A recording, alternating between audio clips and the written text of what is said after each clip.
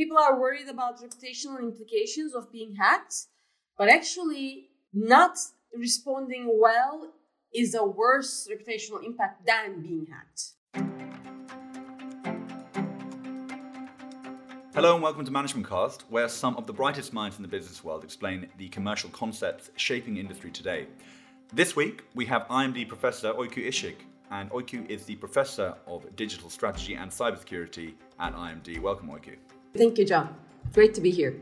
Okay, so in this episode, we will be speaking about cybersecurity. And I know this is a very broad topic area, Oyku. I know that cybersecurity, to some people might just represent something that an IT department deals with at a business. Cybersecurity might feel like something very far away from, the actual workings of a business itself. So can you tell us in a few sentences what cybersecurity is to you? What does it mean, this term? Absolutely. So I would like to think of cybersecurity as a capability building process. It is not a goal in its end. It is a never-ending race, so to say, right? It's a capability building process when it comes to keeping whatever you want to keep confidential, available, and reliable. So when we talk about information security, we typically talk about these three pillars of InfoSec. So confidentiality, availability, and integrity of information. So that is still the heart of the discipline, I think. But we more and more talk about the resilience aspect as well. So it's not just about protecting the assets, let's say, but it's also having the processes in place so that if something unexpected or malicious happens, you can very quickly get back up on your feet. So I think that resilience aspect is more and more the centerpiece of cybersecurity as well. And so you've spoken there about cybersecurity being kind of multifaceted thing, that it's not just about the kind of frontline defenses, it's also about how quickly a business gets back on its feet. Whenever I'm speaking to a new IMD professor, I always want to kind of go back to basics and find out where this concept came from. You've already talked about how it's evolved. How long has cybersecurity been around? Is it a new concept? Because it's something that I feel that we hear more and more about these days, when it comes to both private companies and, national governments dealing with this issue increasingly. Absolutely. That's a great question, actually. I think it's fair to say that topic has been around as long as networks and computers have been around. We did not necessarily call it cybersecurity. We used to call it computer security. Then we call it network security. Then we said information security, saying that, this is the thing that flows through those networks. So it's not just about protecting the network, the connection and the wires itself, but also whatever flows in it. But now we're talking about cybersecurity, still with information security being the centerpiece in that, but also acknowledging that, this is not just about preventing stuff from happening. This is not just about protecting the hardware and software assets, but there's also the human interaction that comes into picture, maybe even more putting things at risk. So the term has been morphing a bit, but it has been around as long as we have been using computers in our communication as well as information processing. And just in terms of, the business, the management angle, when did it start to become so important for businesses? Was this the advent of the internet? Was this when machines and computers started becoming not just a kind of additional tool for people in business, but an integral part of everybody's work cycle? Absolutely. I think it would be fair to say around the e-commerce boom that we had about 20 years ago now. Then it became much more a hot topic because now you started talking about a sales interaction, sales process over the web using the infrastructure that we now today call as the internet. And when you look back at it, internet was never designed to be secure. By design, it was just a connectivity among, at first, military applications, then it kind of sprung to academic connectivity. And at those times, you always knew who's connected because you could literally count by your finger, right? But suddenly when the modems and dial-up connectivity came into our lives, every home computer could be connected over to internet. Then we really started realizing that, maybe we should be able to lock some of our doors and we should be able to choose who should have access and who should not to our, in this case, information. And, I think one thing that strikes me straight away about this topic is I would imagine that a lot of executives that you speak to, that you deal with, that you are running training courses for, that are coming to IMD, perhaps they're wondering whether or not this is an area that they need to be interested in. Do you get a lot of questions about that? Why should an executive care about cybersecurity? I'm laughing because I always kind of joke to myself and say that my job here will be done when no executive says, but I've got people for this. We have a security department team that kind of does this. And just a minute ago, you talked about, is this an IT thing, right? Not even that, because we sometimes also hear about this kind of clash between IT teams who are more responsible from establishing those connections, software development, and security teams who kind of push back and say, well, if you do this, this is the risk you're introducing into the environment, right? So it's not even, maybe before, let's say 30 years ago, maybe it was within IT, but now we do have specialized teams as well. But coming back to your current question, yes, indeed, there are still many executives kind of push that responsibility to the security teams, which can be a little bit dangerous because we know from statistics today that around 85% of the breaches, or let me say attacks that are successful that we observe today, are caused by either a human error or human weakness. So the vector that is being attacked the most is the individual, the employee, as much as the executive, right? So there's only so much the security team can actually accomplish here, because at the end of the day, it's our final behavior that makes or breaks that line of defense in the organization. So whether it's an executive or an employee, and whether we like it or not, we are the outermost layer in any organization's security defense line. We could be the weakest link, as they always say, right? But we are at the same time the most important line of defense. So everybody now just simply have to have that simple level of understanding of what is happening and why it is happening, as well as the cyber hygiene measures to prevent to the best extent that one can. And do you think there's a resistance to that? And the reason I ask this is because it's kind of, it reminds me a little bit of the way seatbelts used to be viewed.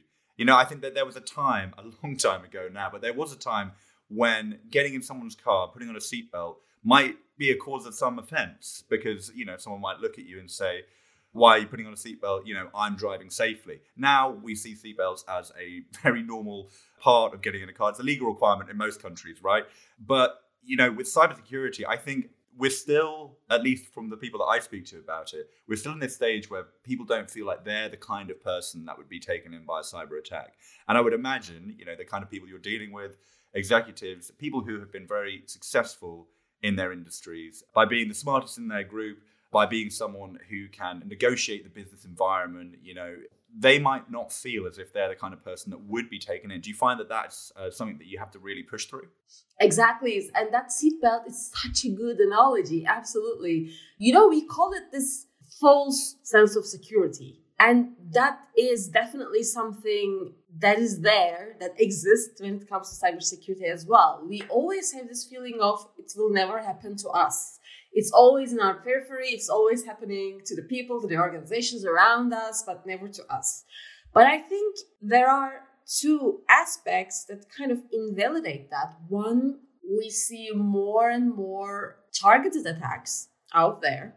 So especially if we're talking about an executive in a large corporation that's profitable, that can kind of get into the radar of these criminal groups, right? But we also have these attacks that are simply opportunistic, where the threat actors are simply focusing on one, let's say, vulnerability in a system or one kind of phishing attack, and just put it out there and see who can they catch, right? Who do I get in my net? Who can I convince to click on this link so that I can very opportunistically see who I can extort, especially if you think about ransomware cases.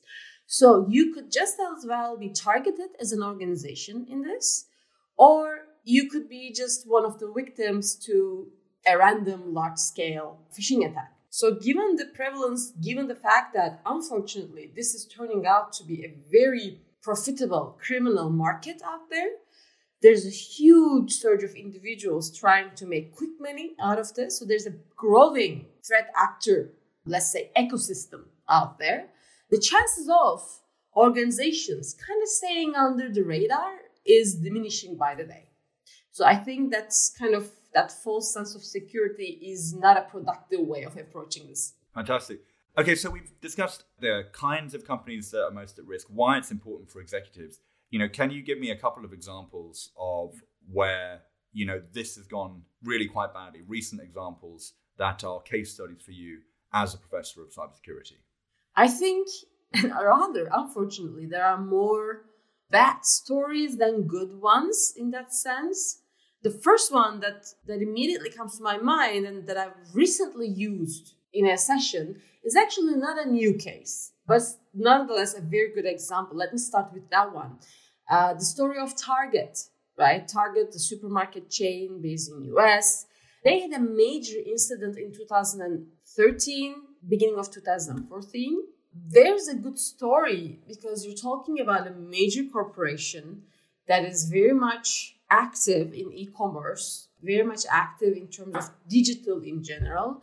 Yet you do see a system that is composed of old, unpatched, not upgraded software components that works with several third-party vendors. And you do see a threat actor that is taking advantage of an unprotected vendor. So basically, and we, as far as I know, we still don't know who the threat actor is. There has been no attribution, I believe. But this threat actor first actually targeted and through phishing managed to breach into an air conditioning system maintenance partner of Target, Fazio Mechanical, a small business.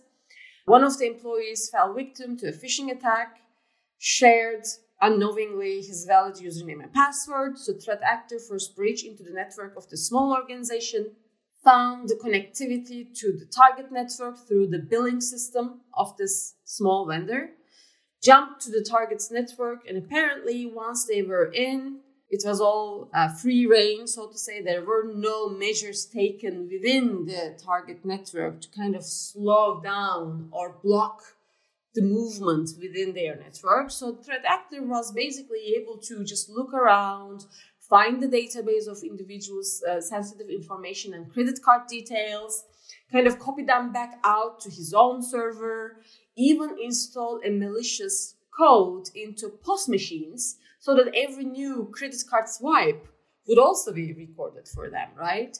And all throughout, while this was happening, cybersecurity software vendors that had valid contracts with targets such as FireEye, Symantec, these softwares were giving warnings.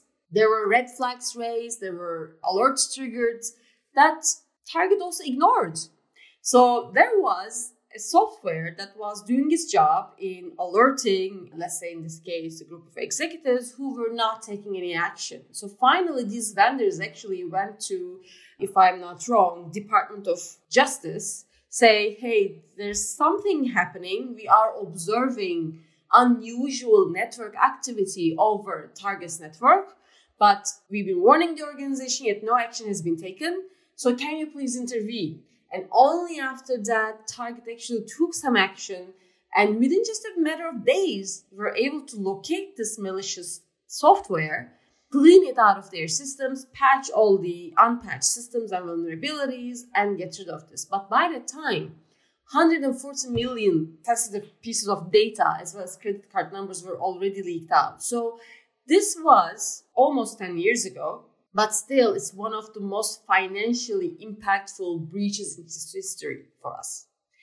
More recently, we started hearing more and more of this third-party breach as well as ransomware breaches. In 2020, you may remember the story of Colonial Pipeline, which is the pipeline that carries oil in the east coast of the United States. was the victim of a ransomware attack. And this attack was successful because the threat actors had a valid username and password into the network of Colonial Pipelines. Where did they find this password? It was already leaked on dark web. So they didn't even kind of need to lift their finger. They already found a leaked username and password that was leaked several years ago. So apparently this employee has been using the same password for a while now. So they were just very casually able to log into their network and infect it with ransomware. So still an issue hinting at the basic cyber hygiene, the basic password hygiene that we are so tired of hearing about, right?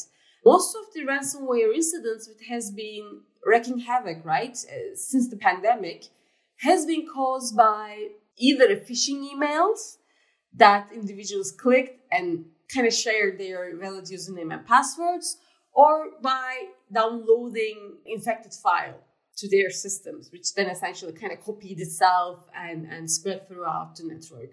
So most of this still comes down to this human error that we already talked about a little bit. And so, Oyku, the damage there that you mentioned in those case studies, it's not just that the cybersecurity breach happened, it's also the reputational damage that happened for the companies. How big a problem is that for companies? People are worried about reputational implications of being hacked, but actually not responding well is a worse reputational impact than being hacked. That's the only thing I would add. So actually, most executives are still in the wrong headspace where they think being hacked is the ultimate negative implication from a reputational perspective. But today, everyone is getting breached. What matters, and that's where resilience comes in, how you deal with the aftermath of the attack, how you communicate this to your stakeholders, and how quickly you recover from it. Oyku, thank you so much. I think I've got a much better handle. When we first have these first conversations on ManagementCast, I always want to just set the boundaries, the limits of what we're talking about. And I really think you've elucidated that very well. So I want to say thank you for coming on the show today. Thank you very much. It was a great conversation. Next week, we'll be talking about how you can bring cybersecurity best practice into your workplace, why it matters for executives to take an active role in this process. You've been listening to the ManagementCast from IMD. For more to read, you can go to iBuyIMD online, which offers exclusive business intelligence and interviews with the brightest minds in the industry, written by experts for experts.